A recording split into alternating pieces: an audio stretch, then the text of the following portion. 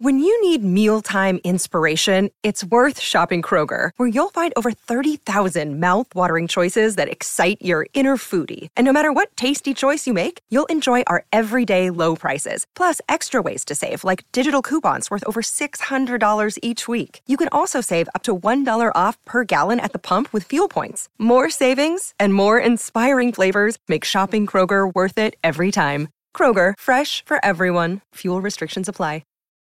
Look, Bumble knows you're exhausted by dating. All the, must not take yourself too seriously, and 6'1" since that matters, and what do I even say other than, hey? Well, that's why they're introducing an all-new Bumble, with exciting features to make compatibility easier, starting the chat better, and dating safer. They've changed, so you don't have to. Download the new Bumble now.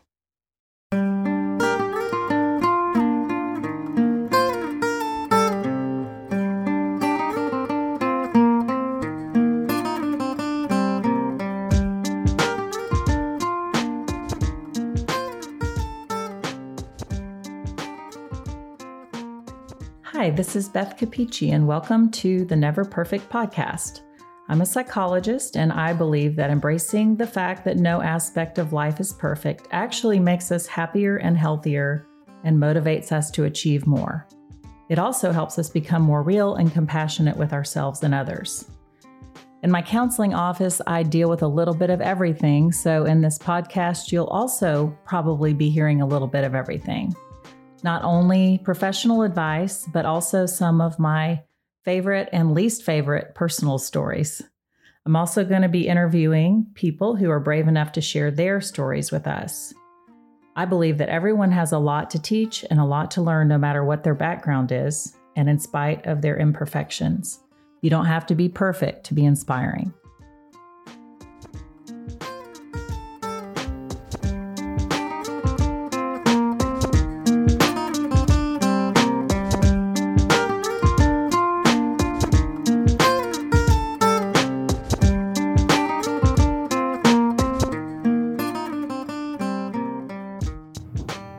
Hi, this is Beth Capici, and today you're going to be hearing an interview on the topic of parenting.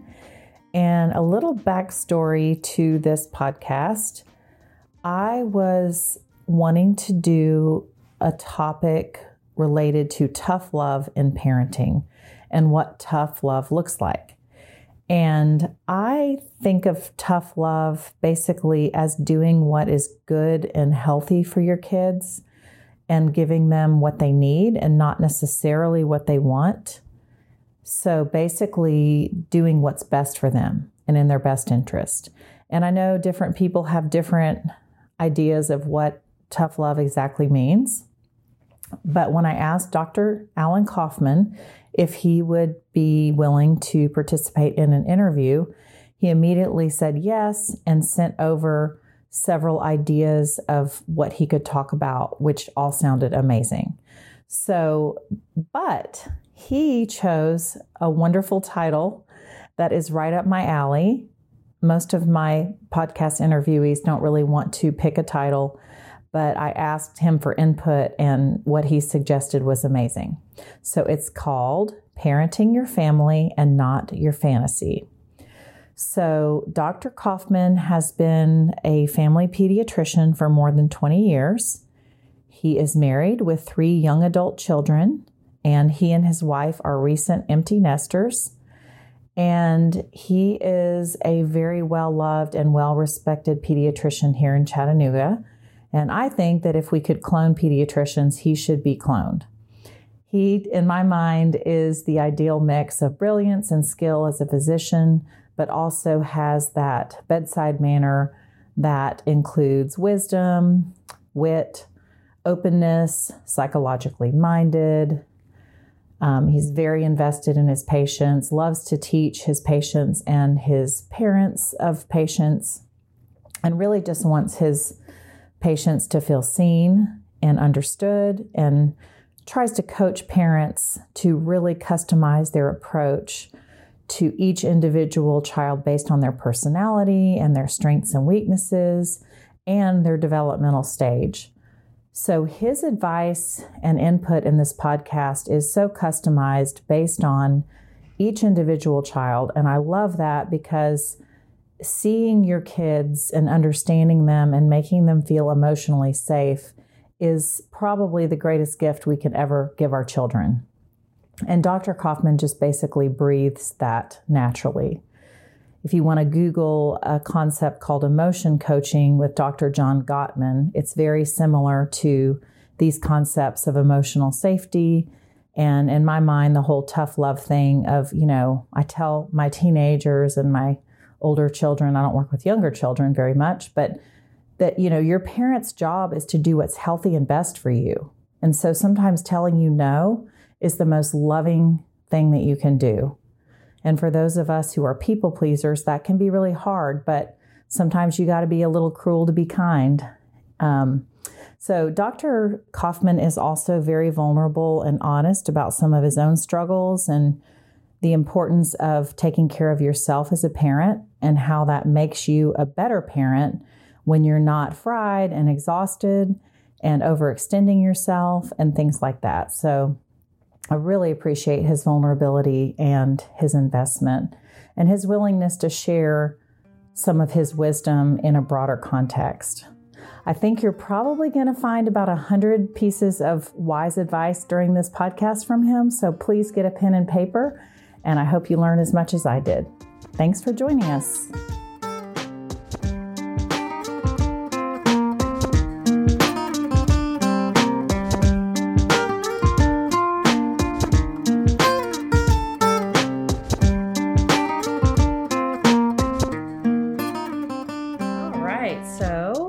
Today, I am sitting here with a very special guest, Dr. Alan Kaufman. Hi, Alan. Hey, Beth. How are you? Good. So wonderful to see you. And I'll just tell you a little bit of backstory of how I know Alan. We met Alan almost 16 years ago because we have a son who's going to be 16 in about 6 months.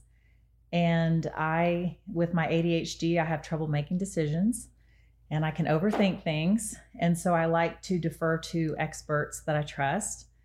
And so when our first son was born, I asked my OBGYN who she saw, and she saw you. And I was like, well, it's a no-brainer then. I'm going to see him. And of course, we are so glad that he's been our family pediatrician for so many years. And we just know so many people who he's helped, and we collaborate and professionally. So, and you're so kind to take part of your day off to do this. Well, this is a real treat. I mean, I love your family and love your parents. And so it's nice to kind of sit down and have this time together. I know. And that was one of the things that always stood out when we came to your office for appointments, is you were always going above and beyond with all your patients. And you always had so many words of wisdom and so much great advice. And, I could always wanted more time to hear your thoughts, and knew that you were already probably being too generous with your time. So I'm really excited to be able to pick your brain on the topic of tough love. Yeah. So I think the subtitle would be, so you don't need our professional services for your children in the future, is why we're having this conversation. Preventing issues, preventing the need for counseling by being proactive. That's right, yeah. I love that. Yeah, tough love is just such a huge, philosophy that I think so many people don't understand. Mm-hmm. And many people, you and I were talking about codependency before we started out, and for people pleasers and people with codependency, sometimes it's hard to set boundaries and know what tough love looks like. Yeah, and it takes energy. It's hard work, and I think it takes a lot of insight into who you are and who your kids are. And we have so many built-in shortcuts culturally, and a lot of distractions. And then I think in the South, it's often bathed in your religious beliefs and religious training. And so it gets complicated to tease it all out. That's true. There's so many different aspects of it. So how would you sort of define or describe tough love? Well, I think very differently than most people kind of have it in their head, because I think, most people will go to a punitive place that, when someone that I'm interacting with and we're talking about our children makes a decision that's bad, then we need to have some type of negative reinforcement so that they're going to think about, that will remind them to never do that again. And I think, that kind of punitive stuff, while, there definitely need to be positive and negative consequences to actions, and children need to learn based on those and experience those.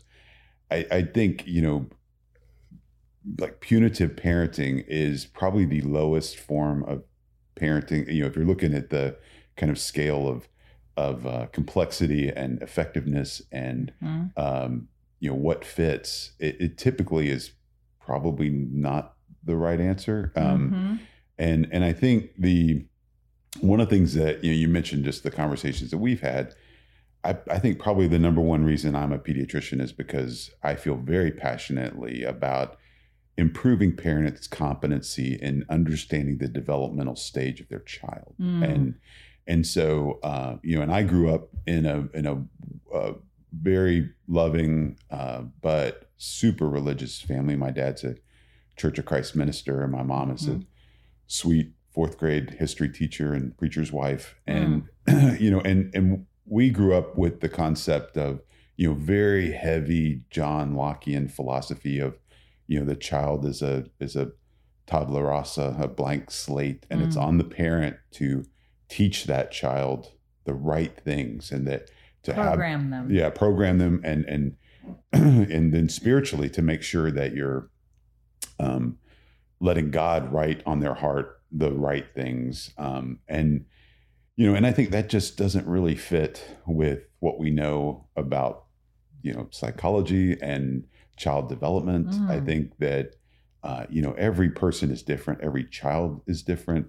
What we know about genetics now is that our genetics actually adapt. When I was in college, we were taught that humans only use about 10% of their genes. We know now that just about 10% of your genes are turned on at any given time, and that your environment will affect that. So if you're in a famine and you're not getting enough food, the way that your body expresses genes and makes proteins will adapt.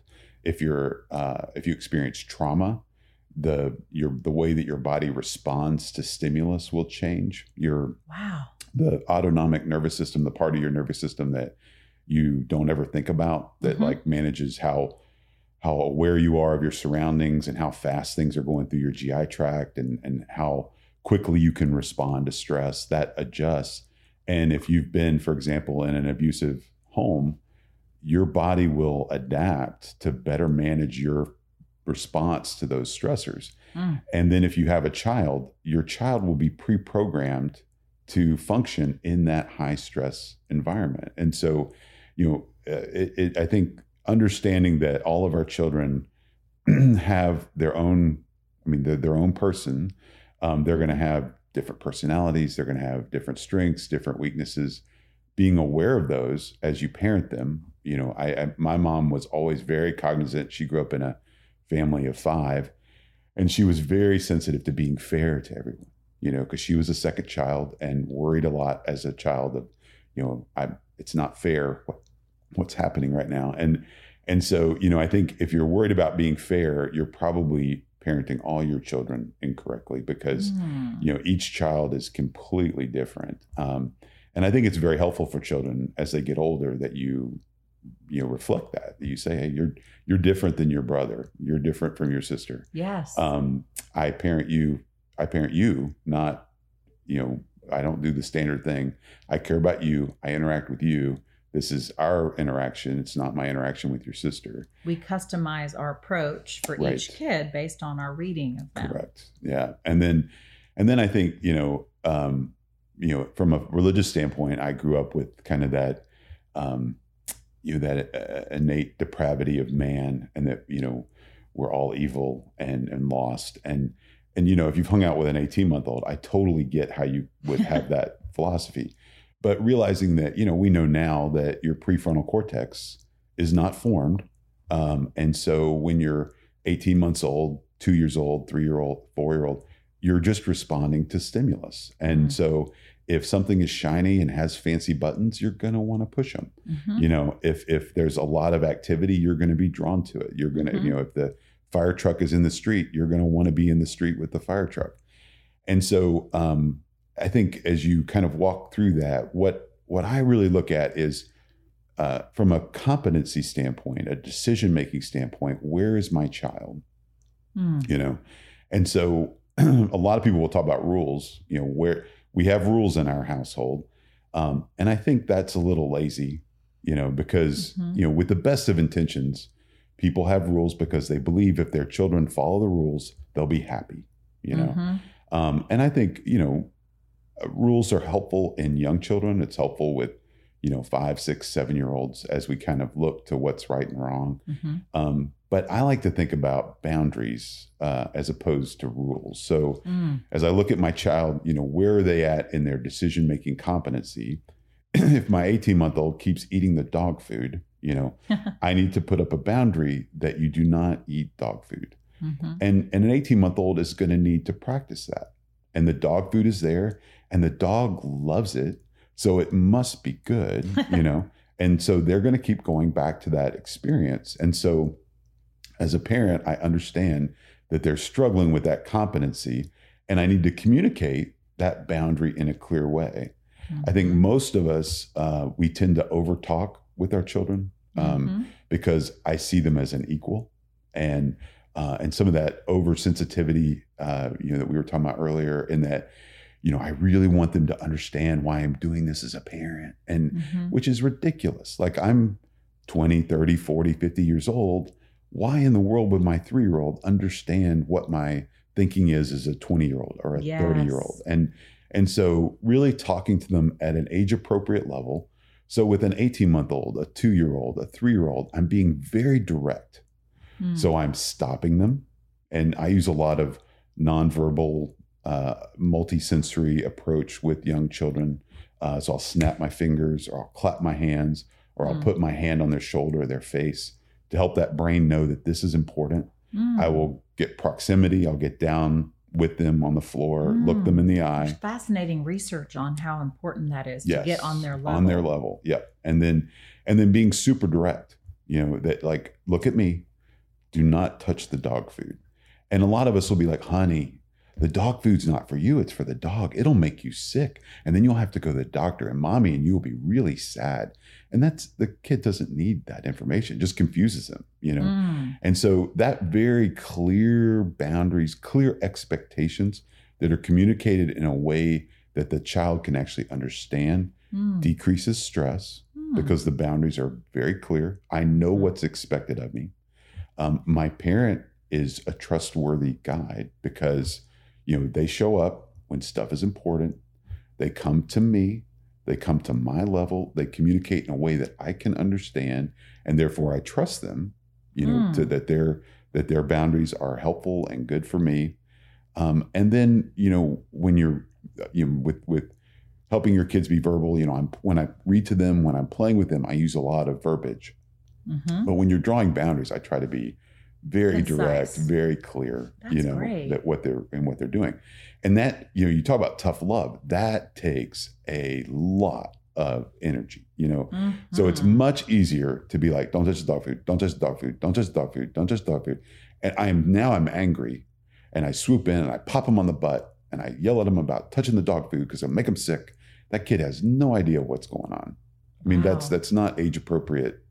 You know, it makes me feel good because I went in and I had tough love. I popped them on the butt, and they'll learn, you know, but there's no, you know, what is the boundary that you were worried about?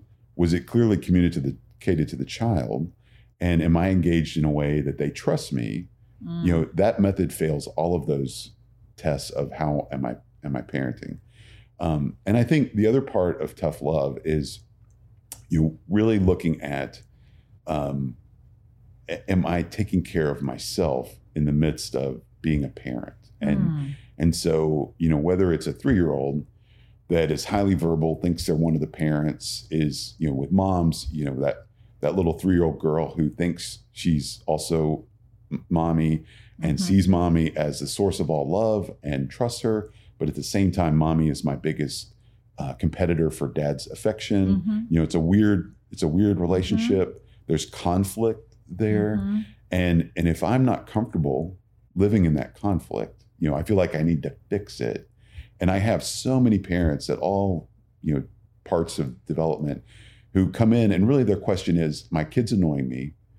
How do I change my child so that I'm not annoyed anymore? Wow. Yeah. And a lot of that is kind of backing up and I'll talk with parents and they don't even really know why they're annoyed.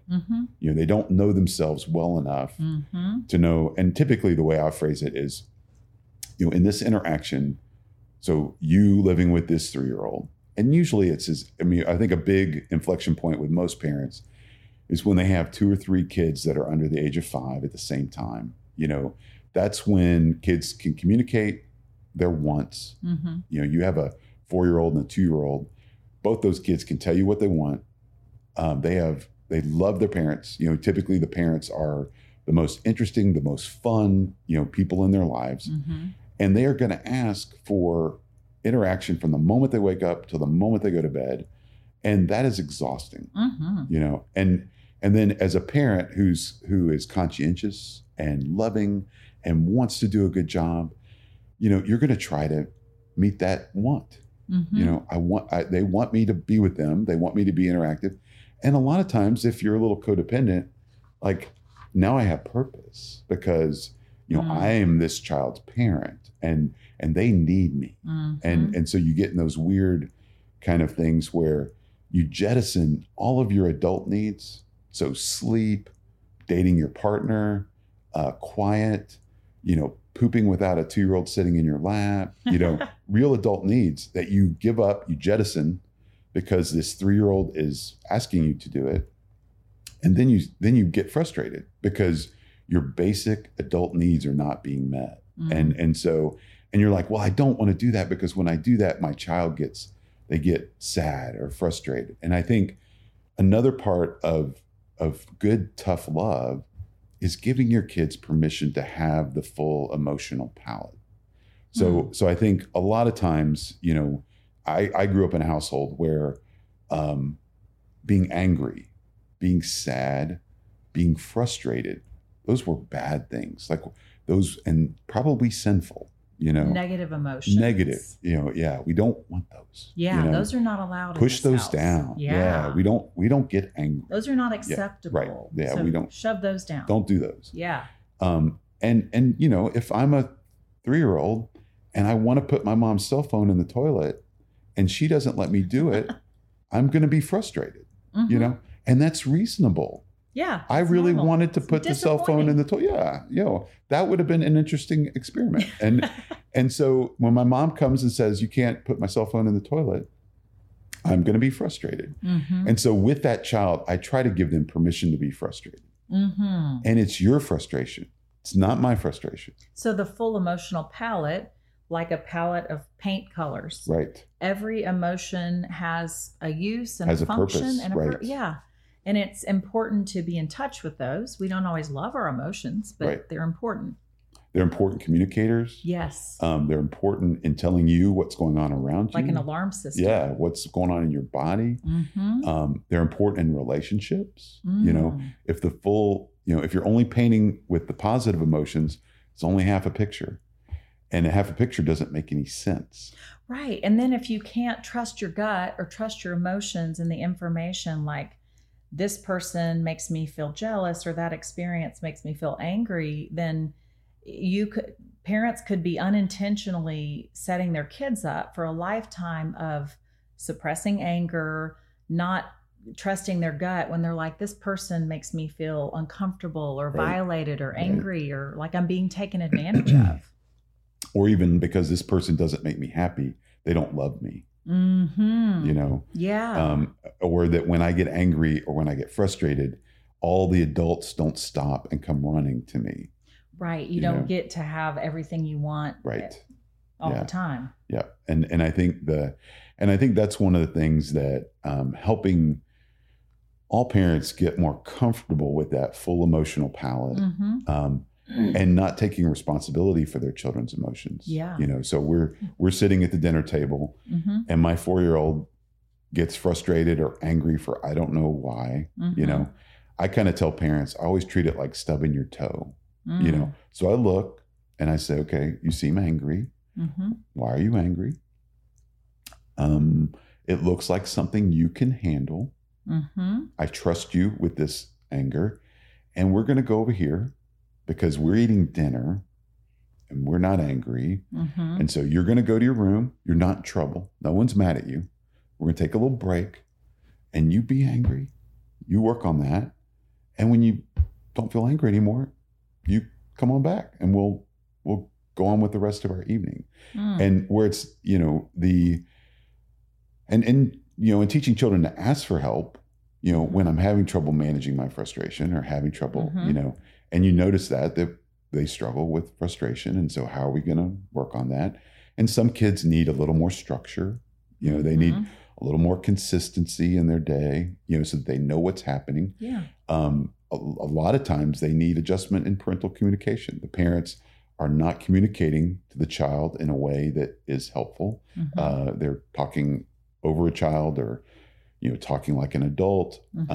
I see a lot of children that are smart enough and socially adapt enough that they actually try to keep up with that adultification that the parents are doing, and a lot of parents, I think, especially my more highly educated parents, they think they're doing their child a favor by talking to them as an adult or communicating with an adult. And that child, if they're smart too, will try to do that and often take responsibility for things that they don't understand. They don't know what it means. And that creates anxiety. And so, I think when you're seeing those kind of things, paying attention to how are we structuring this? What are the points around, the frustration and the anger? And then I think reflecting where you're at and all that, so I do a lot, all 3 of my children, very sensitive, surprisingly. And so a lot of times when we were drawing boundaries, I would lead, especially as father and as a 6'3", 250-pound father, with a deep voice, I would lead with, you can be intimidating. Yeah. But I would lead with, you're not in trouble. I am not angry with you. I'm not mad at you, but here's the boundary. And so I think that a lot of that, I have a lot of parents who feel like they have to get angry or their kids don't take their rules or boundaries seriously. And I think a lot of times, if your child is responding to you out of fear, that's a dangerous place to be. And then I really tell parents, once we make the turn into adolescence, and typically that preteen, teenage years is when parents get very focused on tough love. We need to there need to be rules and we need to have consequences and we need to think up something that's so bad that you'll never do that again. And realizing that in most kids who are thoughtful and kind and conscientious, the innate consequences of a bad decision are going to typically do the deal. Yeah. There's nothing you're going to add to it. And you need to be careful to not protect them from the consequences. They make a bad decision and that teacher is not going to let them back in the class, or those kids are never going to be friends with them again. I'm not going to fix that. Natural consequences are great teachers. Right. And then, and I think the big thing as we look at preteen years, that kind of 8 to 12-year-olds, those kids are becoming their own person. So at 8, most kids are completely enmeshed with their parents. When something happens, I want to know what mom and dad think about it. When you're 12, you want to go figure that out on your own. Yeah. And so you're a different person. And that requires some renegotiation of the relationships in the family. Ooh, that's a great word, renegotiation. Yep. And you look at your typical 12-year-old, they're not very good negotiators. They've never done that before. That's a high level function that they're wanting to do. And I think so many parents will read that renegotiation as disrespect, and then the other thing that's happening at 12, 11, 12 is you're getting, hormones, you're getting a lot more depth and quality and, amount, amplitude to your emotions. Very tumultuous. Yes. Yeah. And so, and kids will often feel that, and it's different and they don't like it. A lot of times they'll have magical thinking that this is probably mom's fault. And they, and so they get angry with their mother because, she should have fixed this. She should have made it go away. My wife, Joanne, calls that stage of, preteen and teenage parenting is it's always mom's fault part of the parenting. And so, as you look at that, realize that that's where my kid is. They're trying to be their own person. They're trying to negotiate their new role in the family. Yeah. They're trying to learn emotional vocabulary to talk about their feelings. They're trying to have, I think so many children need permission to talk about their feelings, that they don't, especially firstborns, they don't want to bother mom and dad. They don't want to make mom upset. And so they don't talk about any of that. They just hold it in. And we talk a lot about, preteens and teenagers taking out the trash emotionally, so they'll hold those emotions in and then they'll bring it to mom and they'll dump it all in mom's lap, and dads hate that because they want to get in there and they're like, oh, this is, intense, or this is rough. Like, I need to fix this. And often you dig through those trash bags and there's not really anything in there. There's nothing fixable. And so we talk a lot about, as a preteen parent, knowing that that's going to happen from time to time, really valuing the importance of just being a safe place where your child can offload those emotions, and realizing just letting them do that is extremely helpful. Yeah. That's such an important point. Yeah. Validating that, like, oh man, that seems hard. Oof, you're really struggling with that. Or I'm really sorry that you are feeling that. Just mirroring, yeah. Reflecting so back. Important. I heard you, it makes sense. And not personalizing a bad mood, or at the end of the day, they need to decompress or just vent. And like, it's not personal. They're not trying to be disrespectful. They're hungry. They're tired. Right. Yeah. And I think too, I think probably my biggest disappointment in parenting was getting to that stage in parenting and seeing that book of work. That's a lot of work. That's a lot of time. It's a lot of energy, and it's always when you're the tiredest, so it's always Thursday night at 9:00 at night or 11:00 at night. That's when that stuff bubbles up.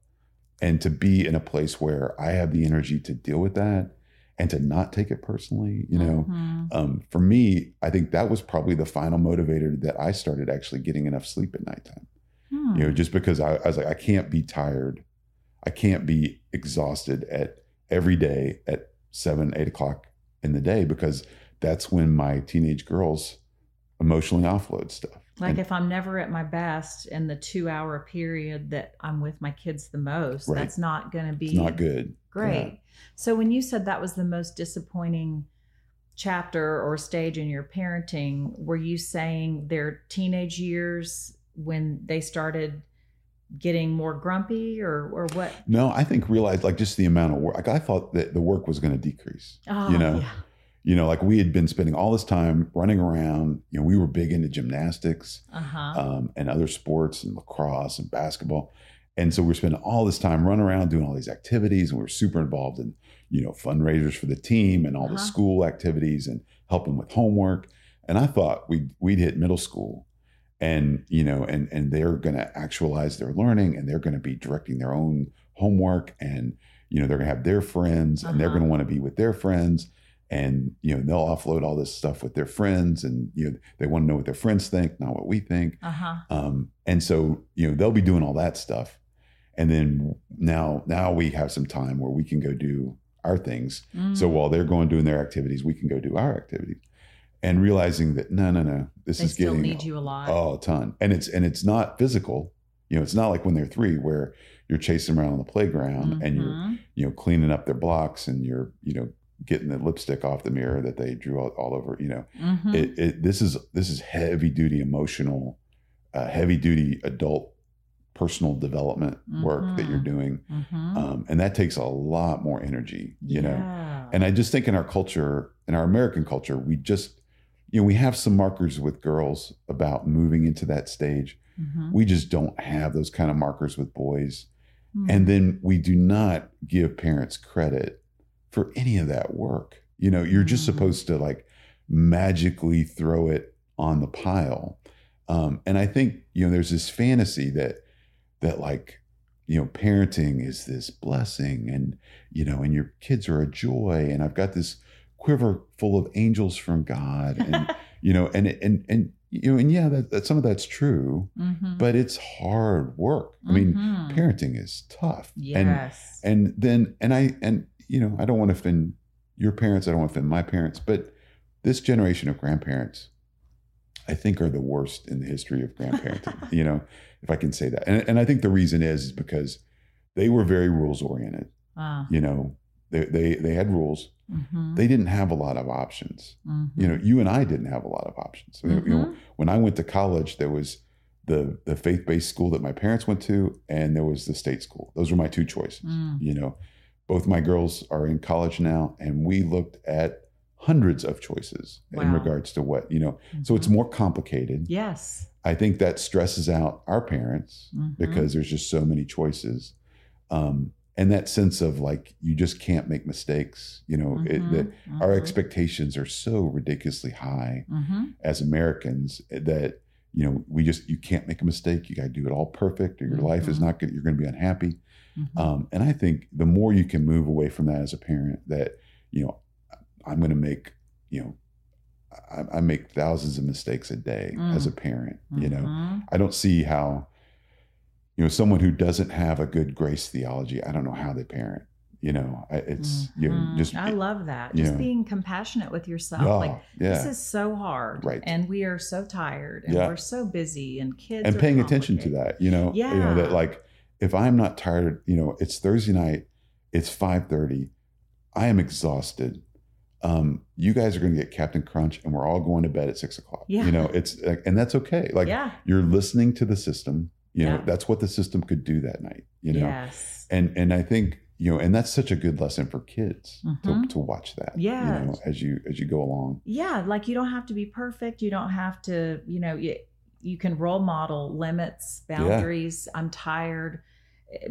To your point about being codependent, sometimes the most dutiful, conscientious parents forget that they're role modeling to their kids a lot of people pleasing, no self-care. Right. Like mom has no hobbies, mom never relaxes. And you know, you know, sometimes people don't even want to do that for themselves. They just realize, I've had parents be motivated. Oh, I better start self-caring so I can teach my kids to self-care, not because I need it. Right. Yeah. And then, you know, and what is the lesson that like, you know, mom and dad work so hard and they're always so tired when they get home and they're asking us as 6-year-olds to be adults and kind of run the house and keep the house, you know, orderly when they're, you know, when they're there, and we can't really play when they're around because they're so tired. You know, and I think those kind of open systems where you're really looking at like, how are we all interacting with each other and kind of the, you know, the airplane model too, where, you know, you're on the airplane, you hit some turbulence and the mask comes down, you know, mom and dad have to put the mask on first. Yeah. Because if they go down, kid's not going to do well, you know? Exactly. And so that kid's mask might be on perfectly, but if mom and dad are passed out, then the kid doesn't know what to do.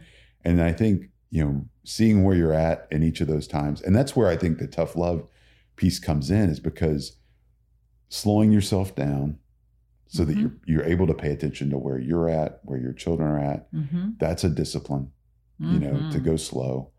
You know, comparison is such the enemy of joy, you know, and in this era of, you know, Sunday morning sitting in church, everybody comparing themselves to each other, Facebook, Instagram, you know, all of that comparison just eats your soul and eats your joy, because you're doing these things for how you appear, not for who you actually are or who you want to become.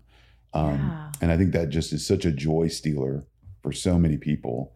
And then when there's so many activities, it's hard as a parent, because you talk to your compadres that are at the same stage and you're like, oh, my friend is doing Spanish immersion swim lessons with their 12-month-old. Should I be doing that? Like, am I a bad parent because I'm not doing that?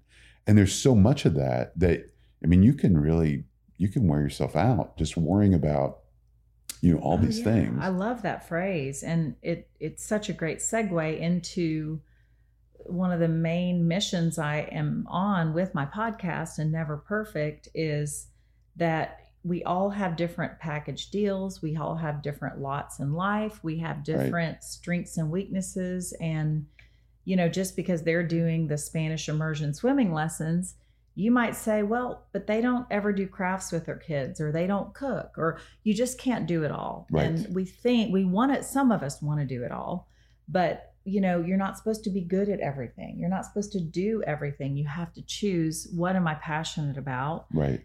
And so that whole thing, comparison is the enemy of joy. That's so good. Like, let's not compare in negative ways. We can maybe notice the differences in people's passions, their hobbies, how they choose to spend their time. Right. Some people say, I'd rather be at home watching TV or relaxing at night. And others would say, I'd rather be gone 5 nights a week playing 3 sports, but you can't do it all. Well, and I think leveraging your friends in that, I like to go on awesome hikes once every quarter. Mm-hmm. But I have good friends that are hiking every weekend. Mm-hmm. And so I asked them, like, hey, our family wants to go on a hike with you guys. What's your best hike? Mm-hmm. And so I benefit because they know the best hike. Right. They've sampled them all. They've done it all. They know how to pack snacks for a hike. They know what a 4-year-old can do on the trail. I don't know any of that stuff. Learn from their specialization. Yeah. And enjoy it. Go enjoy that with that family and be a bonding experience, Our family is very table centric, Foodies. Foodie. Yeah. We like to eat. And that's always been a thing, Mm-hmm. And so, we have everybody's got broad palates because that was the expectation. I think genetics was also there. And, and there's nothing my kids love more as adults now than coming home and, being in the kitchen and, chopping up stuff and cooking and, and snacking and sitting down for a big table and spending 3 hours telling all the same stories. And and that was important to my wife. Mm-hmm. You talk about tough love, for 15 years, that sucked, having teenagers around the table, and getting the whatever, and an amazing thing, if you had asked me when they were, 9, 11 and 13, and Joanne, my wife, was always that was her thing, is we are going to, 4 nights out of the week, we are going to stop and we're going to have family dinner. And with my job, sometimes that was at 8:00 at night, but we did it. Wow. And it was hell most of the time. To get it all done. Oh, and it was a train wreck. Cleaned up. Yeah. And why wreck in what way? Oh, you're at the table and, and people are arguing and, and you're trying to have these conversations and you're getting single syllable answers. And, and then everybody's grumpy and then somebody's fighting with each other and somebody's chewing too loud. and, but now my kids look at, and their vision of that now as adults is, they think it was some kind of magical nirvana, It's called idyllic recall. That's exactly right. Yes. Yeah. But it's a fundamental pillar of their identity in our family. And it brings them back, Wow. They want to come back, they could come back to the nest because of that foundational pillar in their childhood. Amazing. And I think, in looking at, I really enjoy, I love coaching. We were talking about that earlier. That's just one of the things that I really enjoy doing. Mm-hmm. And I think teaching, coaching. Teaching, yeah. Mm-hmm. And just, and helping people kind of see themselves and see where they're at. And and I think so many times, where the tough love piece, so early childhood, when they're putting my cell phone in the toilet, I want, how do I fix that through tough love? Mm-hmm. And then, as kids become adults, I as a conscientious parent, I want them to be safe. I want them to be happy. I want them, to reach their potential. As a person of faith, I want them to continually become who God created them to be. Mm-hmm. And I think, we were also talking earlier just about how important it is for parents to be self-aware of the fantasy they have of their child. So we all have this idyllic version of ourselves. We have an idyllic version of our children. Mm-hmm. And the sooner you can crush that thing and get rid of it, I think the better parent you're going to be. Yeah. I think most people come to terms during preteen and teen years. That's usually when most people come to terms with who their kid is. Mm-hmm. And I think the more resources you have, I think the longer you can push out that coming to terms. I think, my parents are in their 80s, and I think they still have a very strong fantasy about who I am, Mm-hmm. that is not who I really am. Mm-hmm. And I think the more you can really look at your kids and come to terms with, like, I am comfortable, and I do think you have to grieve it. I think you have to come to terms with, like, this child is not my fantasy, Mm-hmm.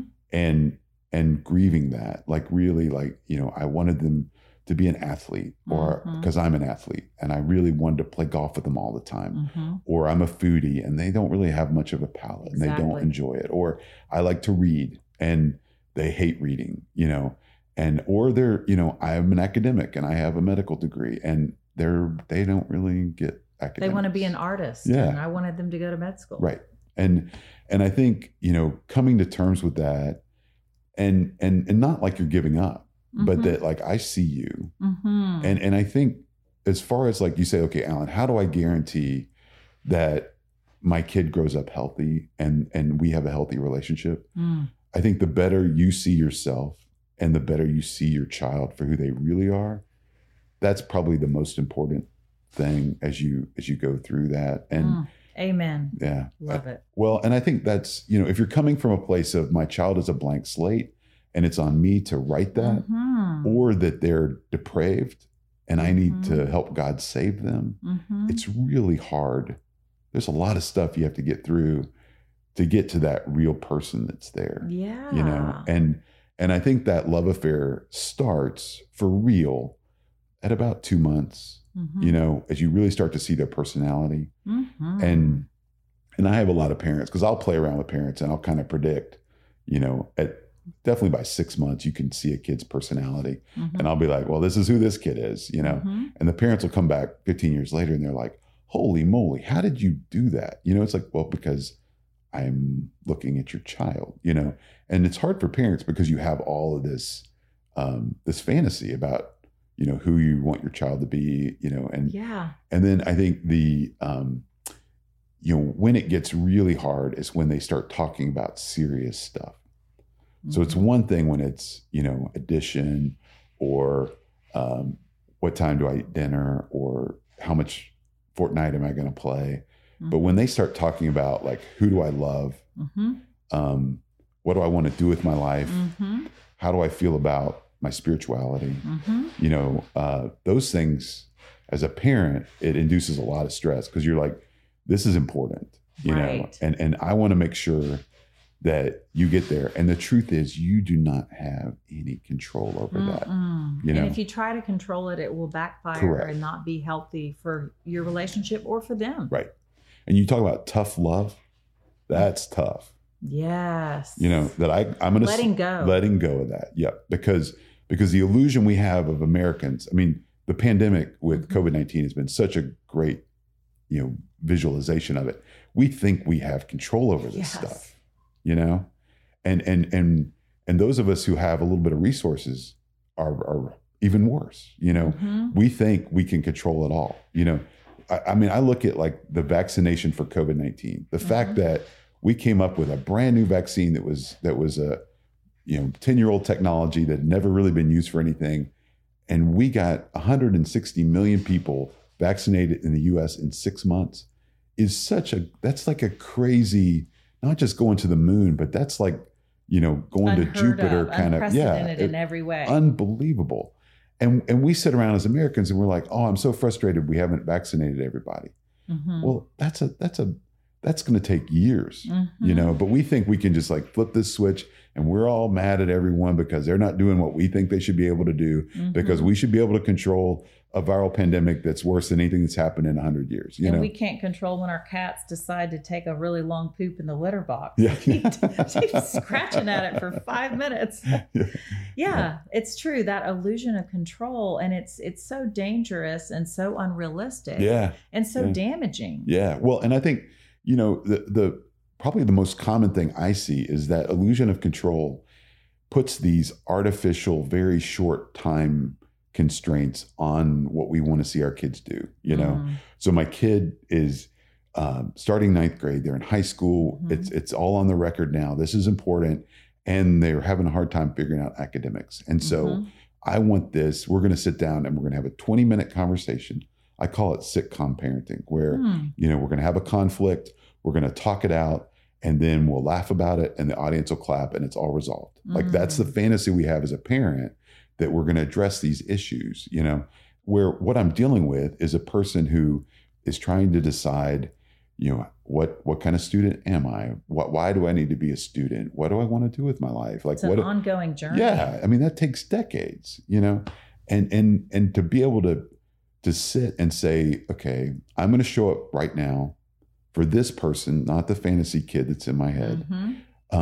This is about them. It's not about me. You know, it's not about my professional frustration. And I wish I'd gotten my master's degree right after I finished college. And I wish I'd actually gone to a better college than the one I went to. And you're projecting all of this garbage onto your kid about this one little thing, when they need you just to show up and sit and be humble. Like, honey, I don't know what I can do about this, but I hear you. I know it's hard. You know, the outcome of that was not what you expected. It's not what I expected.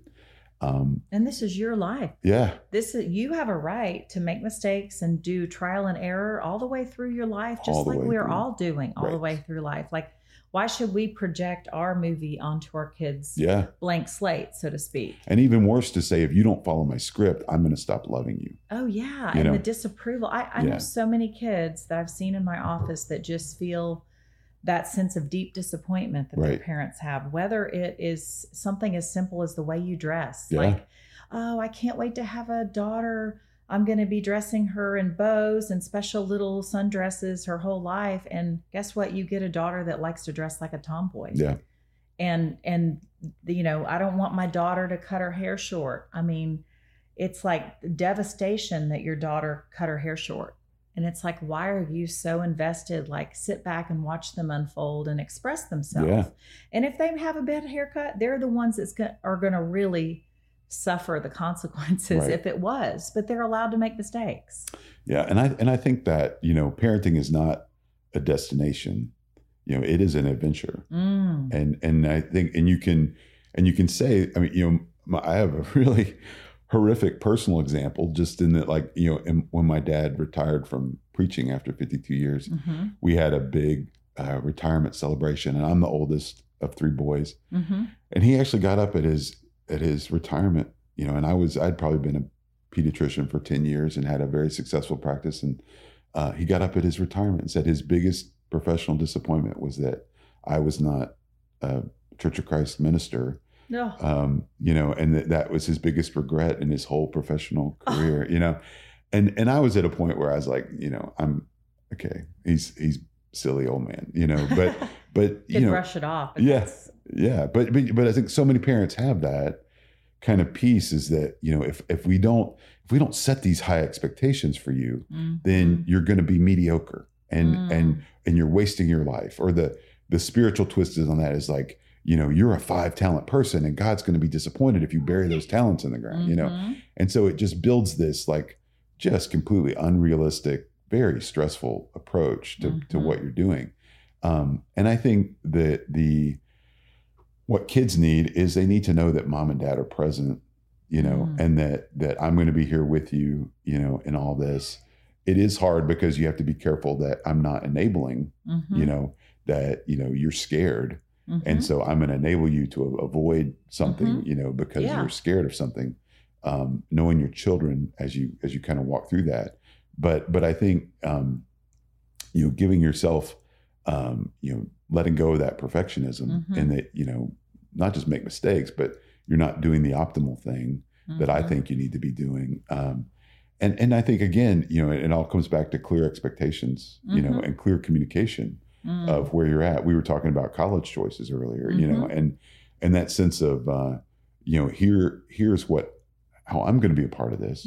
You know, I mean, I have so many parents that, you know, they set those high bars and don't talk about the pragmatics. And then their kid actually gets into Columbia and they have to have the conversation of, well, you can't go to Columbia because we can't afford going to Mm-hmm. Columbia, and that's really hard in March of your senior year. Mm. That's a conversation that should have happened probably in January of your junior year in regards to, what we're going to do. Budgets. And, Yeah. And so, and then I think the other thing with teenagers, as far as tough love goes, is that, so many parents want their kids to like them, and so like my rubric when they're 3 is I want them to be happy, and then I lose myself trying to make my 3-year-old happy. And then when we get to 13, it's that I want my 13-year-old to like me. And so, 13, 14, 15 are very much like 3 in that we're super narcissistic. We're getting all these new skills. Like I can say things and I can do things. And why won't my parents let me do them? Whether it's when I'm 3, putting my mom's cell phone in the toilet, or when I'm 13, going out on a date with a 16-year-old, why won't they let me do these things? Why do you keep stopping me? Yeah.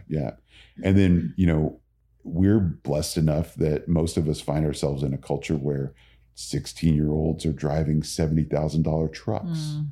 And, and we go to a school where, people have resources and they go on these trips. Like, why can't I go on this school trip to, Alaska and ride with sled dogs like all my friends are doing, and I think, to oversimplify it horrifically, those teen years, a lot of parents see tough love as we're going to become Alcatraz Island.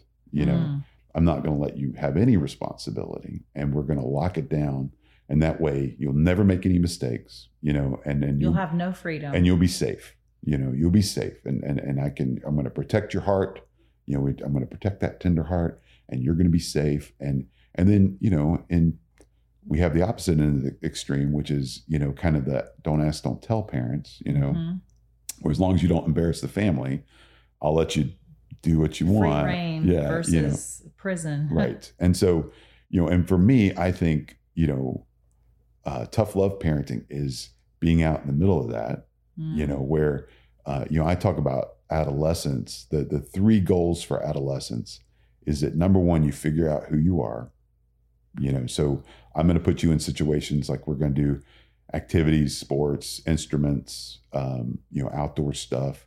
We're doing academics. We're doing just the social aspects around our community and school. And then we're digging into, what does religious orthopraxy mean? And what does your spirituality mean?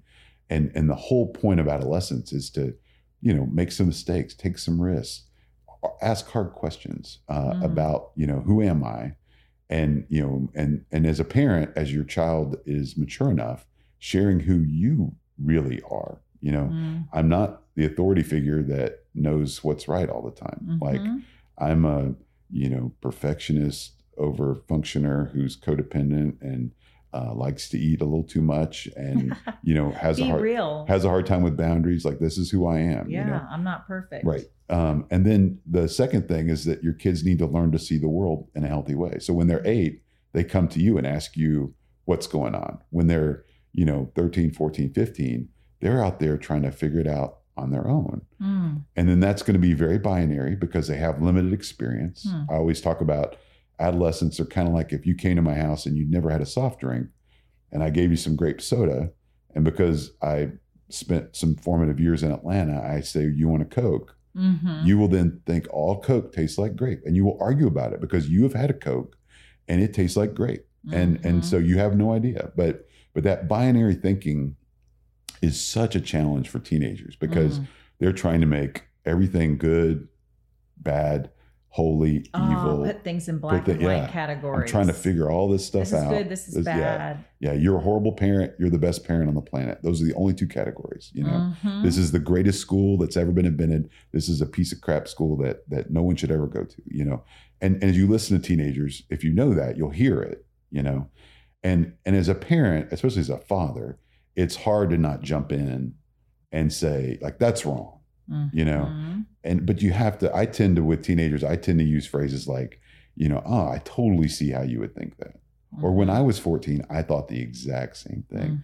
I really appreciate that you're spending so much time thinking about that. Like, that's very interesting what you've put together there, And then my girls called it the dad question, and then I would ask, okay, well, I get it that you think that. Now, what about this? Ah. And they would always get really frustrated, like, oh, we thought we had it figured out. And so knowing yourself, learning to see the world, and then knowing who I am and what's going on around me, making competent decisions. And that's so good, because you validate them before you challenge them.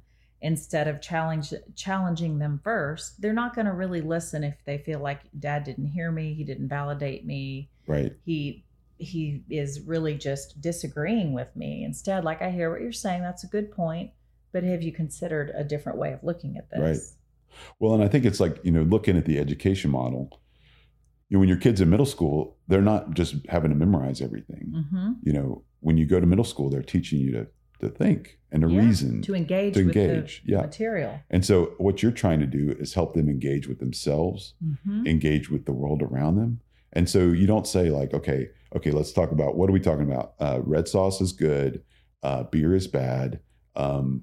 People from China are all intelligent. That is a very short-sighted way to raise your kids. Yeah, just tell them what to think. Yeah. And you talk about tough love. That is tough to sit there with a very immature view of the world, And I tell folks, kind of that process of knowing yourself. Most girls by 20-ish have a good sense of who they are. Guys, it can take a lot longer, 23, 25, 29. My parents are in their 80s and I don't know that they know themselves too well yet. But, and then that process of learning to see nuance, I think culturally our biggest problem right now as a country, other than our unrealistic expectations for life, is that, we're a country that can't do nuance. We can't have those hard discussions where there's not a right and a wrong, it's hard to sit in limbo for a lot of people. Yeah. To be undecided. Have an open hand about a topic. And then coming back to that competency piece, as you see your kids being competent in their decision-making, then giving that responsibility to them, And my goal as a parent is that I can give 100% of the decision-making capacity to my child.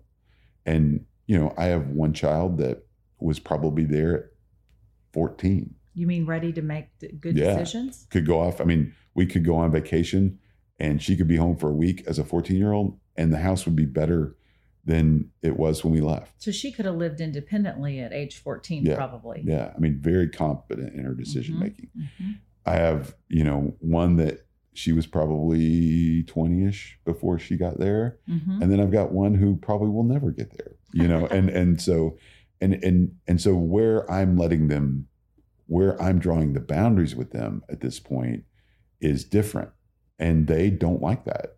I get a lot of feedback of, that's not fair. Not fair. You're not parenting her the way you parented me.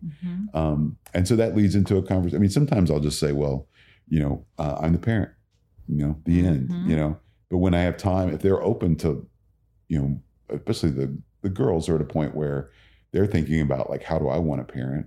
And they're saying it out of not just trying to, be a lawyer and negotiate a better deal on their end. They're really saying it out of, I want to learn why you did that. And so we'll talk about it, but I think, being comfortable with the fact to say, well, you're not ready. You're not really asking me why I'm doing it this way. So you're just trying to, and so I'm going to say, we're not going to have that conversation. I'm the parent. You're all different. I'm going to parent you differently. Yeah. You have different strengths and weaknesses. Right. That one that maybe isn't as ready to live independently or have great judgment may have a lot of other strengths that the one that was ready to live on her own had at 14. Like, different package deals. Yeah.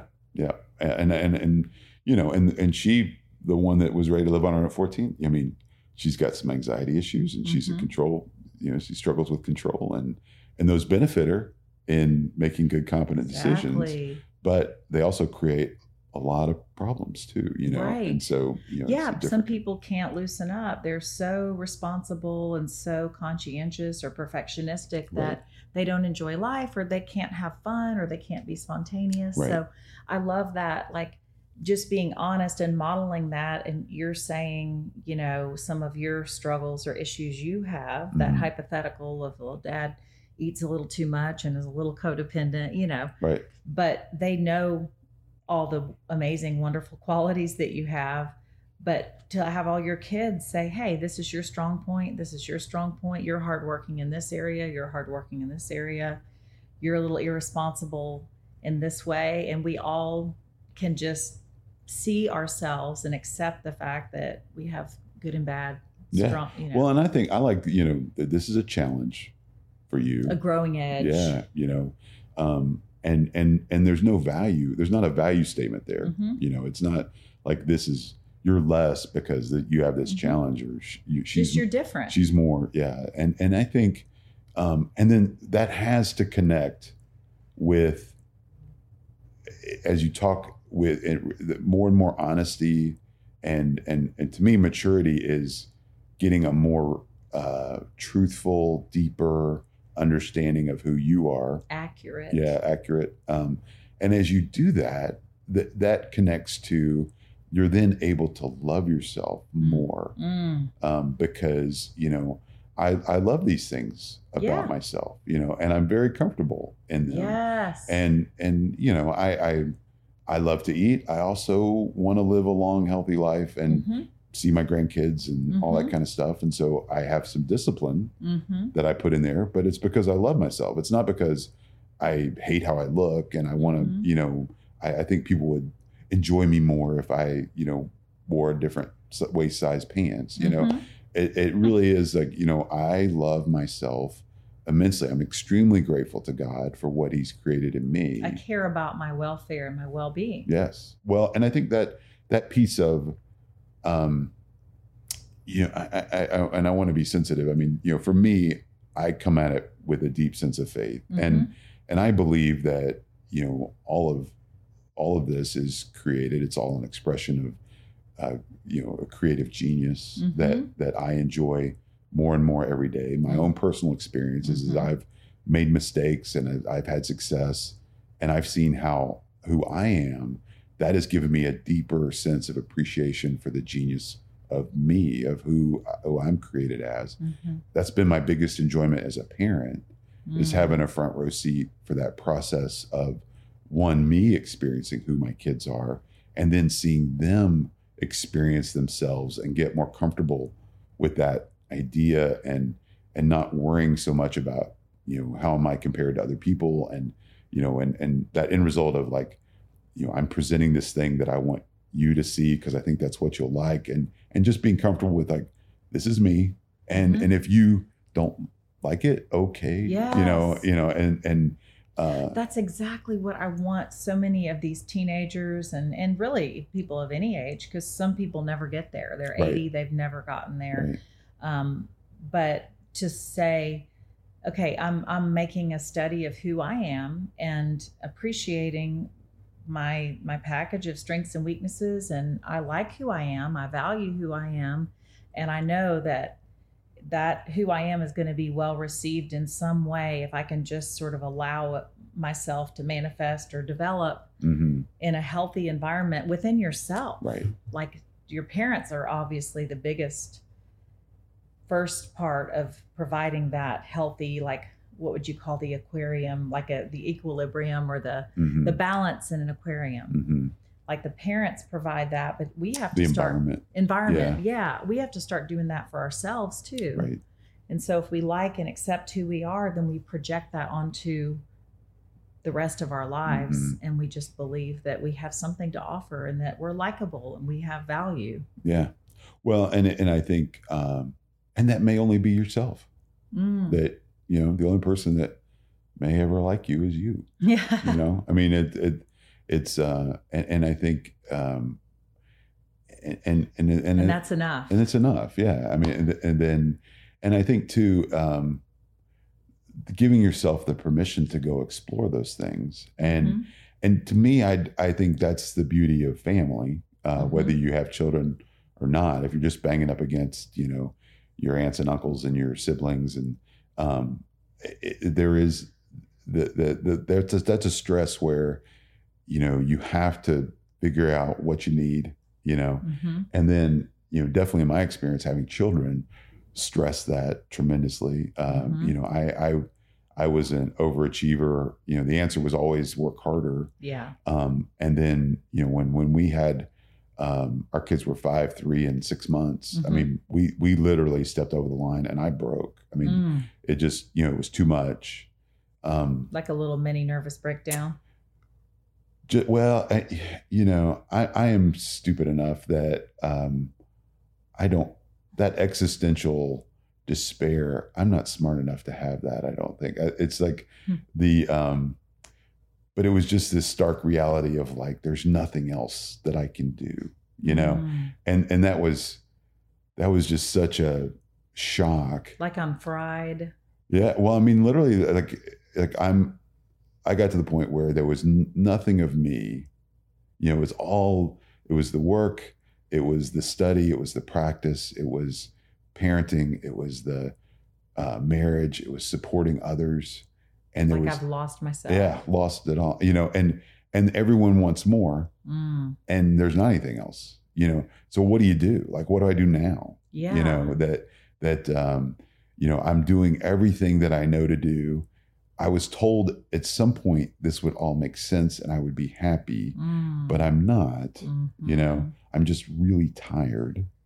Like I'm spent and somehow it's never enough. Never enough. Yeah. I can't fill all my wife's needs. I can't fill all my kids' needs. I can't solve every problem in the office, every patient. Well, in the sense of like, I think what I was kind of taught was, if you just, God's not going to present stuff that you can't do. And so if you've got this good stuff showing up, you need to do it. And if if you've got the talent, you need to put it on the table. And you think if there's a will, there's a way. Yeah, but that's not always true. This out. Oh yeah. And then just the sense of that, the greatest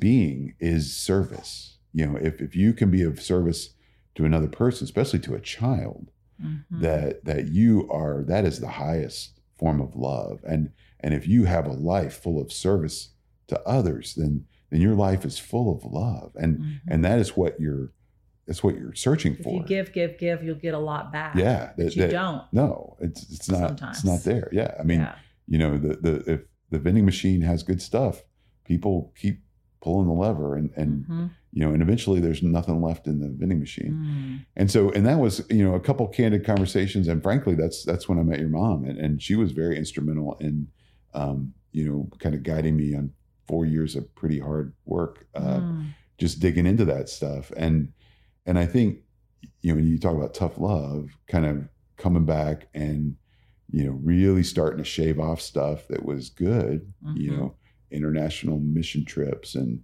how many hours I was spending working in the office, and even stuff like, my wife and I going on dates regularly, that was, people were annoyed. I mean, in fact, it completely disrupted our relationship with everyone that was in our religious circle, because we were seen as kind of letting down that religious group because you had date night.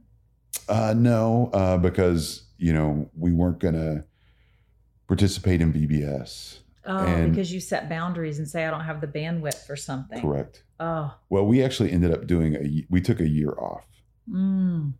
So we said with any volunteer stuff, we're going to take a year. We're going to take a Sabbath from volunteering, and I'm going to go to work and pay the bills, and then I'm going to come home and we're going to take care of each other, and we're going to start setting some boundaries around the kids, and on what we're going to do, and allocating resources for stuff that I probably would have said was frivolous, Wow. And so, and in doing that, in taking a year's Sabbath from like church work, the church leadership we were at the time didn't tolerate that. And, and it was a very hard time. Oh my goodness. So we really lost like our kind of our religious social community. Yeah. We lost at that point. See, and that's heartbreaking, because that is not tough love for them to not want. I call it doing what's healthy and in your best interest. Right. So I tell people all the time, your parents' job is to do what's healthy and in your best interest. And your job and my job and everyone's job is to do what's healthy and best. That's not always what you want. Right. It's what you need and what's good for you. And so I say anyone who loves you should want you to make healthy choices. Mm-hmm. And that was a healthy choice for you all to say, I'm listening, I'm burned out, I have compassion fatigue, we're struggling in whatever way, we need to cut back. Yeah, they have every right to say, I'm disappointed, Mm-hmm. we're going to miss you, but you need to do what is good for you. Mm-hmm. And we trust you, and you have a right to make healthy choices and change your mind. I give people all the time this thing called a personal bill of rights. Mm-hmm. You'll love it if you have never seen Yeah. it. But I have the right to change my mind. I have the right to change and grow. I have the right to be uniquely myself. I have the right to say no to requests and demands I can't meet. Mm-hmm. I have the right for personal space and time. But if someone truly loves you, they're not just trying to make you happy, because that's not really the end. You don't Right. learn as much sometimes when you're happy. You learn more through character building hardship. Right. And we, of course, shouldn't enjoy seeing people suffer, but we can't prevent suffering or disappointment. But yeah, that makes me mad for you that that they didn't validate that and say selfishly, Yeah. we're disappointed that you're leaving, but good for you. You have to put your health.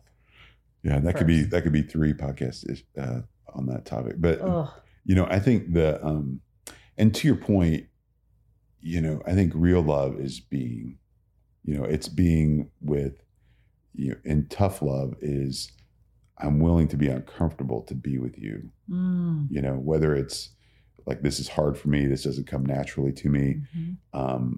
I'm not patient. And so sitting here and waiting with you is hard for me. Mm-hmm. This is not going where I dreamed it would. Mm-hmm. And so I'm a little disappointed, Mm-hmm. but that's my thing, but I'm going to stay here with you and all of that. I really, where we're at in American religion in general, and specifically in evangelicalism, is that like, God's job is to make me happy. God's job is to give me joy, and that's not, contentment is a very small piece of time in being, Mm-hmm. and most of being is boring.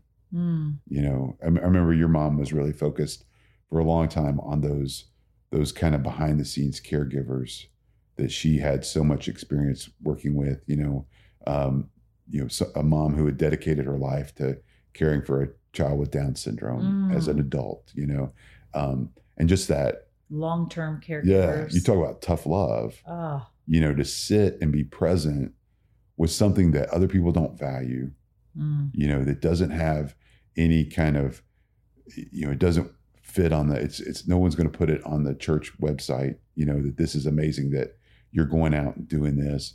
Other people will be frustrated that, you're spending your life doing this. Like, you have so much to offer and you've chosen to do this, and often, that sense of can I really sit and be, one with myself, and talking about your Bill of Rights. I mean, that's what you're saying, is that like, I'm going to give myself permission to be with me and protect myself from those things that would distract from me being with me, and making sure when I am active, when being is moving, that it's really me who's moving, not, I'm not doing it for others or doing it for, because I'm being manipulated or because someone else, but it's really me, that I'm present in that. And then I think when you're interacting with others, and specifically we're talking about your children, am I willing to be courageous enough to go be with this person, and if I'm not taking care of myself, if I don't know myself, if I'm not dedicated to myself, if I don't love myself, I can't be, because I'm not even here. Like, right.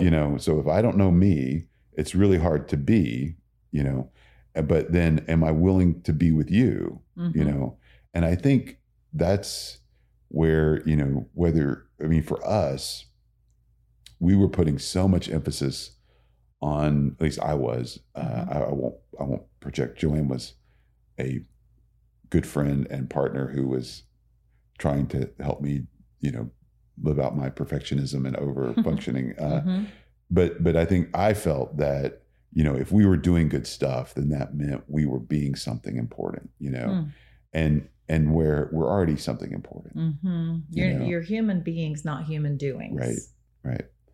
And just being present in that. And I think that was my big lesson. I mean, one in kind of that counseling work that I did, that a lot of it was with your mom, Mm-hmm. was really kind of finding me, Mm-hmm. and then also learning to be with me, and not running around chasing other things that, I thought would make other people happy. Right. And then I think really learning to love me, and I would say that's probably been the biggest impact on my enjoyment of my life, contentment in my life. But also I think it's been the most helpful thing for my parenting. And then I think, to be able to sit with my adult kids and they really know me, and I don't think I've experienced anything as much fun as being able to sit with my adult children and they really know who I am. They see you. Yeah. And you feel safe and understood. Oh yeah. And appreciated and seen. And, yes. And my middle daughter still would like me to be a vending machine, but but she, she'll set it aside if I push back a little bit, and there's a lot of that. There was a lot of tough love that went through that process to where they're at now. And there's going to be a lot more. I mean, we're still, boyfriends and careers, and, there's a lot more coming down the pike, for those of you who have 3-year-olds and you can't wait to get over that stage because parenting is going to be easier. It never ends, That's been one of the biggest eye-openers and shocks of my life. I thought the teen years were going to be easy. And when people said, oh, just wait till your kids are teenagers, I thought, oh, that's going to be the easy part. The young kids were what I thought was going to suck the life out of me and just exhaustion. But this is way more emotionally draining than I ever thought it would be. Yeah. Well, and I think that is the great temptation of parenting, is that if I could just get through this stage, it'll get better, And you talk about something killing you being present for your children. If that's what you're doing, if you're surviving parenting, you're not present. And I think that kind of thing, back to what we said earlier about parents bringing their kids to me and saying, you need to fix this kid because they're annoying me. And I want that they need to change so that I'm not annoyed anymore. That should be a good signal that something is missing in your life. Yeah. And, I keep saying this about marriage, but it applies to parenthood so much. I say, a marriage can't really be any happier than the individuals in it are. Right. Yeah. I mean, if you're like, I'm only a 5 in my own internal individual happiness, how's your marriage going to be any more than a 5? Yeah. And probably as low as the lowest person. Like if Remo says he's happy a 7 in his individual life and I'm a 5, our marriage is probably going to be a 5. But so like you said, as parents, if you're not being balanced and healthy and taking care of yourself, or even knowing and appreciating and loving yourself, right, how are you going to be happy as a parent and in your family if you're just not happy in and of yourself? Right. And I think, and we all want our kids to love themselves, but I think where to your point about like the marriage, I think children's starting point in loving themselves is how well the parents love themselves. So a child can't start, if a parent doesn't love themselves, a child is not going to. And they don't know themselves. what that looks like. They don't know. maybe. Yeah, they have no. And I definitely think that children can grow and have life experiences and move beyond that and grow beyond that and have a deeper sense of loving themselves. But I think as far as setting the start point for your child, I think that where the parents love themselves is going to be kind of the platform that the kids step off. And so if you have a good sense of yourself, yourself, you're comfortable in that, that's going to be such a better starting point than if you're doing that work. And then I think too, I think that the parenting experience can definitely be a strong stimulus for you moving along the scale of your own self-love. And I think one way to diffuse that, to make that not progress, is that sense of, I I just want to survive right now. Like survival mode. Yeah. When you turn off the protecting yourself, taking care of yourself, you're in a bad place. And I think, and for me, it was always like, I would start to resent the kids. And that was always my tell. If I was resenting the children, then typically for me, it was, I wasn't getting enough sleep. That was usually the number, like I was tired. And when you think about survival mode, so much of that is, reactive, protective, defensive. It's not proactive and intentional. Right. And one of the biggest overarching themes in what you've said today is, being intentional and deliberate and smart. And this has definitely been one of my hugest mistakes in parenting that's actually huge and pervades so many different aspects. And when I can get really upset at myself for so many mistakes, I try to remind myself of the things I've done right. But so many things that I've done wrong relate to not being intentional, not being mindful. And I like to blame some of that on my ADHD. Like, I think that being so distracted and just, I don't plan ahead. But I've learned from watching other people, and what you said earlier really brought that home, is if you can get things started the right way early, like you said, getting down on their level and just touching them, putting your hand on their shoulder and letting them know, like, one really strong, assertive message that's very clear and to the point, that they go, okay, I'm never going to do that again. It wasn't harsh. It wasn't mean. It was just clear. It wasn't punitive.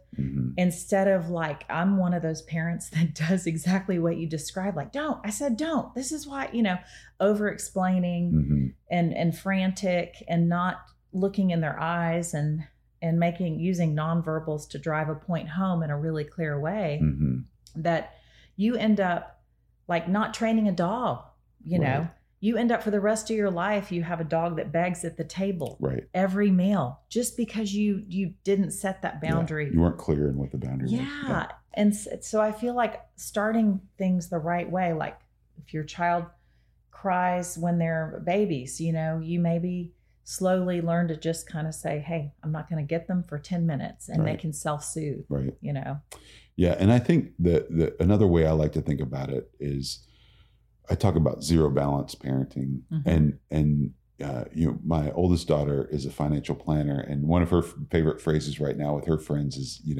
if you don't have $1 million, don't live like a millionaire. And and I think as a family and as a person, the other way I kind of phrase it is, you don't get to go through life not paying the bills.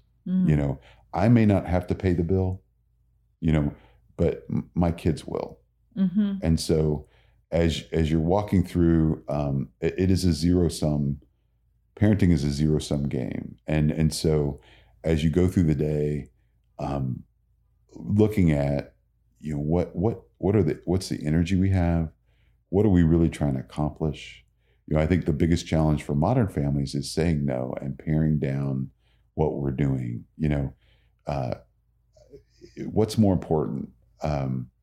Some toddlers on Saturday morning eating pancakes and playing with dad in the yard for 2 hours, or getting up and getting to the soccer fields so that we can run around in circles on a team. What's really important here in the big picture. And I think a lot of times, those conversations with myself around setting boundaries and saying no, sitting down as spouses or co-parenters and having a hard conversation about, what your dreams for our kids are, what my dreams are, for what our resources, those are hard. That's hard work. And if you don't do it, then you're going to have to pay that bill. The price later. Yeah, you got to pay. So that's what the zero balance means. Yeah. So when you're seeing things, don't put stuff off, the kind of the classic marriage of don't go to bed angry, which my wife hated because that was not her family.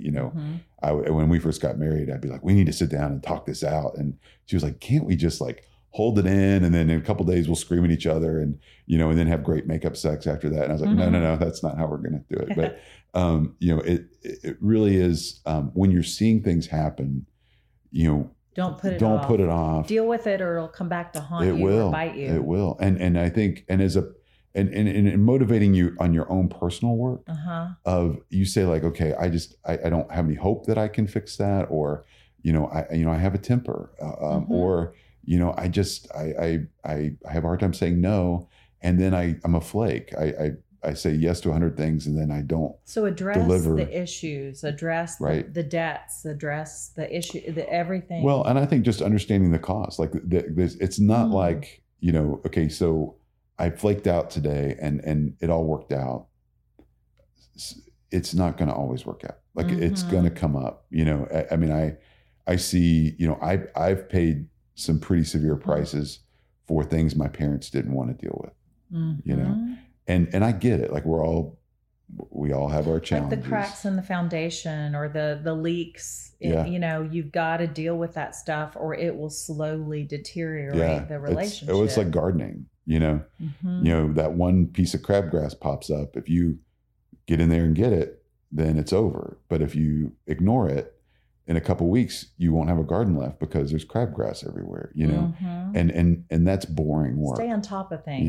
Yeah. It's boring. It's not always very rewarding. Correct. But it is so pivotal. It seems trivial or annoying. Yeah. And I think the self-work and I would say the self-discipline, that tends to be very, very boring work, but it's so essential. And I think, really staying focused on those things as you go through, paying attention to it. When stuff's bubbling up that you're like, that's big, realize like, okay, we got a crack in the foundation. This could bring the whole wall down if we don't address it, and it's expensive and somebody's going to have to get in there and dig it out. And we got to have people at our house and I got to get them here. And that's going to be a lot of work. The family part of that is like, okay, we need to step back, get some counseling. We need to take a break. Like we're going to have a quarter with no sports. We're all going to start going to bed at 8:00. I'm going to crank down on my teenagers and we're taking electronics. We're going to do a week without electronics, or we're only going to do electronics for 30 minutes a day.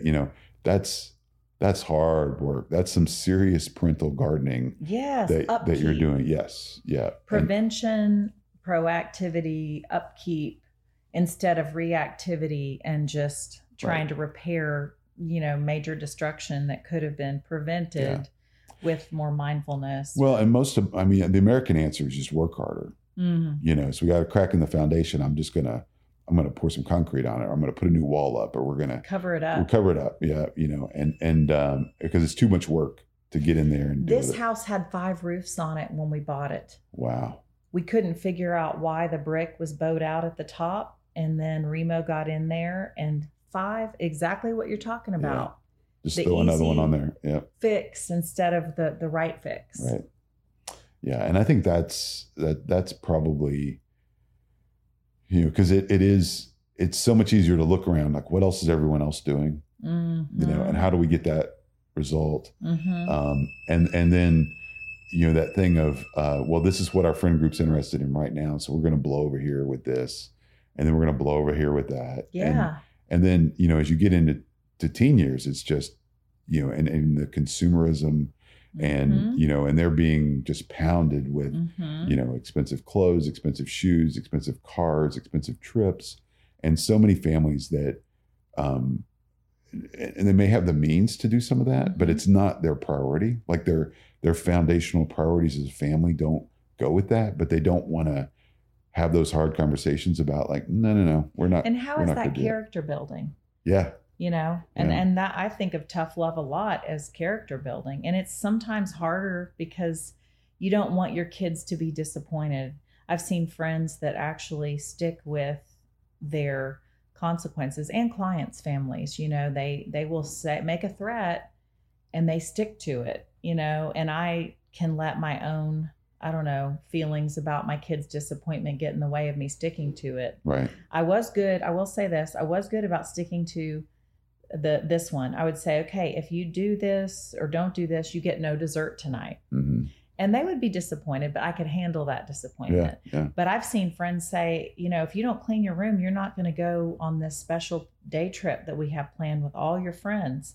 And they'll stick to it. And I'm like, I would never have the guts to be able to sit there and let my Or the other end of the spectrum, like I'll get angry and I'll make some threat that's ridiculous. Yes. And because I did it, now I'm going to stick to it, instead of coming back and saying, well, okay, that's just mean. And, right. Mike, when Mary Grace was driving, it was her senior year, Mary Grace and Annabeth were on the same cheer team. And there was a day that they were going to have cheer practice, but they didn't have school. And so Mary Grace went and had lunch with some of her friends, and Mary Grace was Annabeth's ride to practice. And so Mary Grace just went on to practice from the lunch date with her friends and forgot and didn't even think about Annabeth because she just thought mom would take her. Because that's what, mom always. Mom will swoop in and save the day. They do it.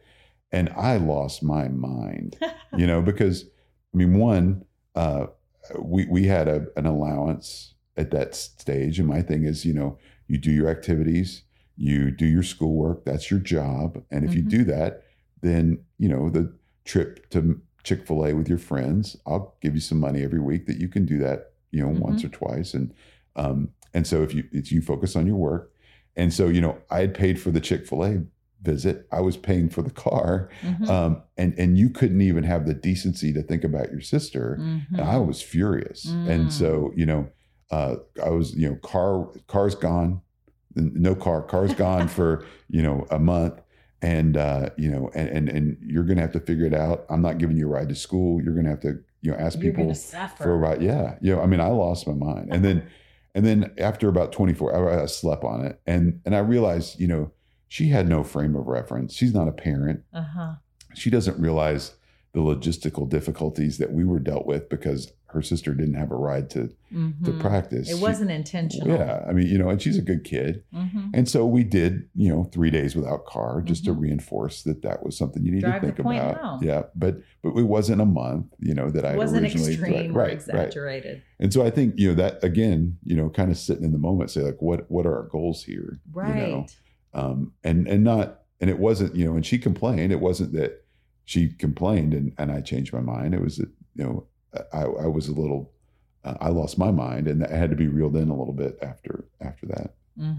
Oh, that's a great example. It's so interesting how different things trigger different people. One person can get rage over a completely different issue and you're like, what? Why are you so mad? But then you have a button that they don't have. Right.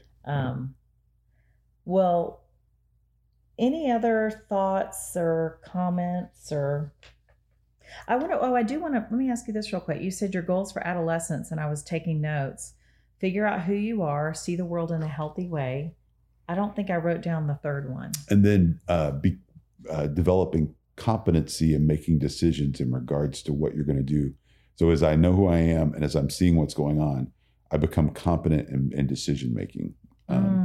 And so, and a lot of times, like as you're dealing with teenagers, adolescent decision making, I do a lot of like, so they'll, we would say they made a bad decision. I'm going to come back to them.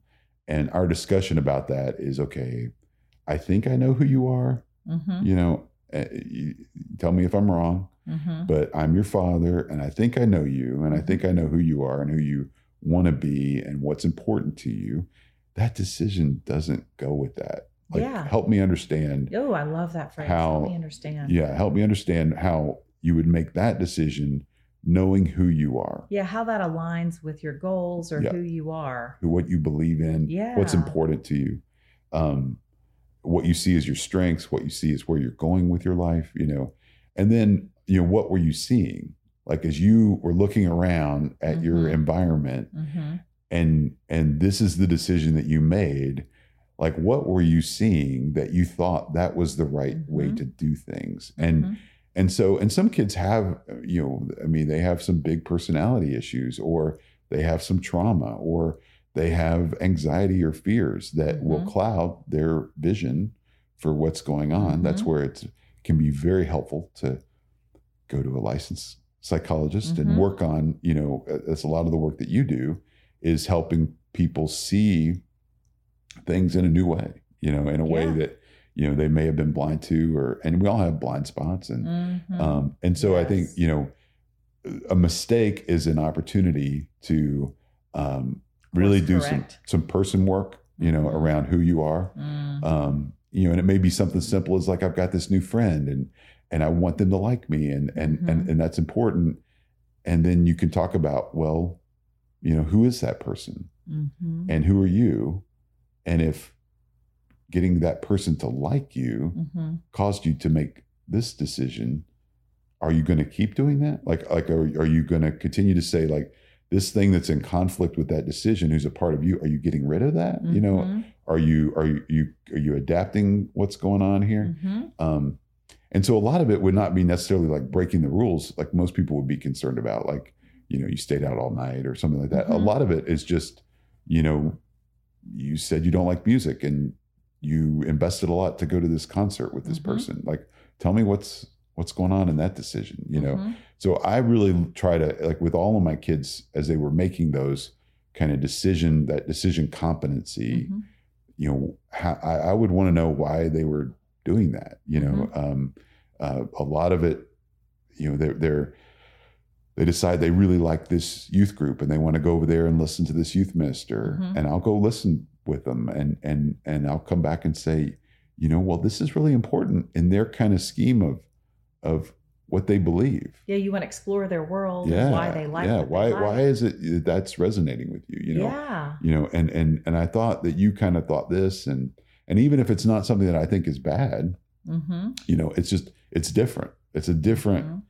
You're seeing like a new element to what the decision making that they're doing, and that's really like when do you get worried is really when you see those things that kids are constantly making decisions that don't skew with who they are, you know, when they look at the world, they're seeing things in a way that's not helpful to them, that's destructive. Like, I'm always going to not be of value to anyone else. Like a cognitive distortion. Yeah, that's right. Irrational thought. Yeah. You're looking at them and they're extremely thin and you know, and they think they're seeing themselves as, and they're overweight. You know, those are the kind of things that's when I get really concerned.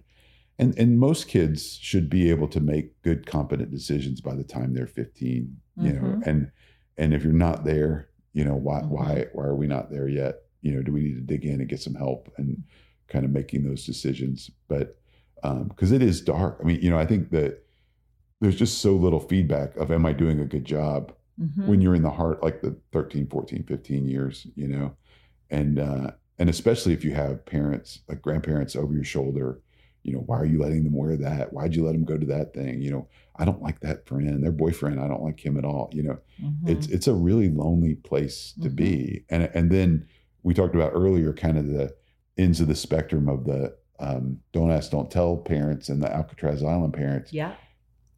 You know, I learned really quickly that as a teenage parent, you were on an island by yourself. You know, you know, if you're sitting there trying to allow your child to have an appropriate amount of responsibility, and I always tried to let my kids have a little more responsibility than they were ready to have, and so, you know, if people are going to be upset with you if that's your parenting style, because the Alcatraz Island parents will be, how can you let your kid go do that?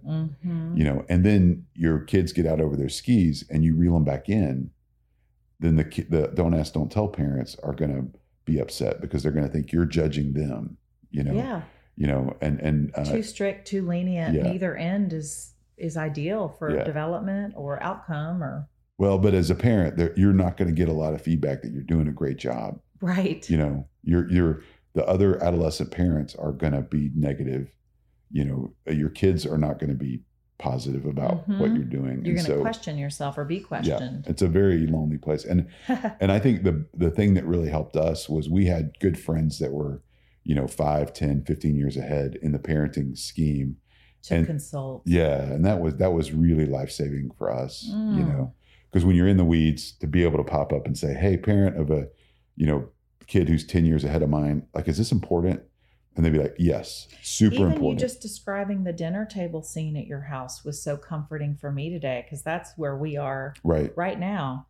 And I'm just sitting there, what have I done wrong? Like, why are my kids arguing? They argue, we'll get in the car and it's, I want the front seat.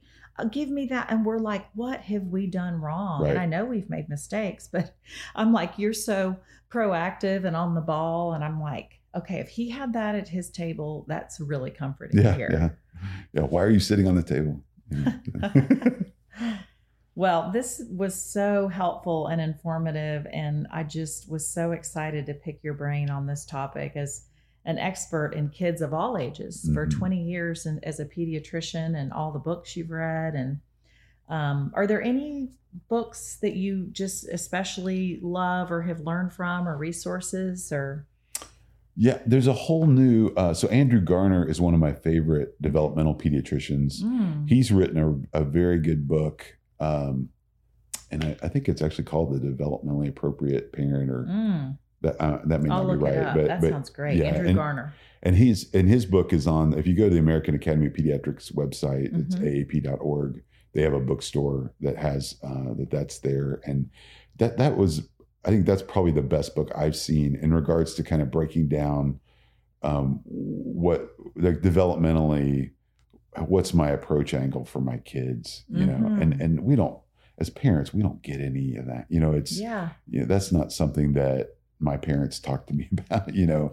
And people expect too much all the time because they don't understand, why are my kids pushing me away and they don't talk to me anymore? Have I done something? No, that's normal for 13, 14-year-olds. Yeah. And I think that's helpful. You know, it's like a roadmap, you know, it's like, you know, I don't, this doesn't look familiar to me. Well, let's figure out where you're at, you know, and get a better idea of where you should go. Yeah. Well, thank you so very much for taking your part of your day off to share all this information. Yeah, my pleasure. It was good to see you. So good to see you. Yeah, thank you for inviting me. Oh my goodness.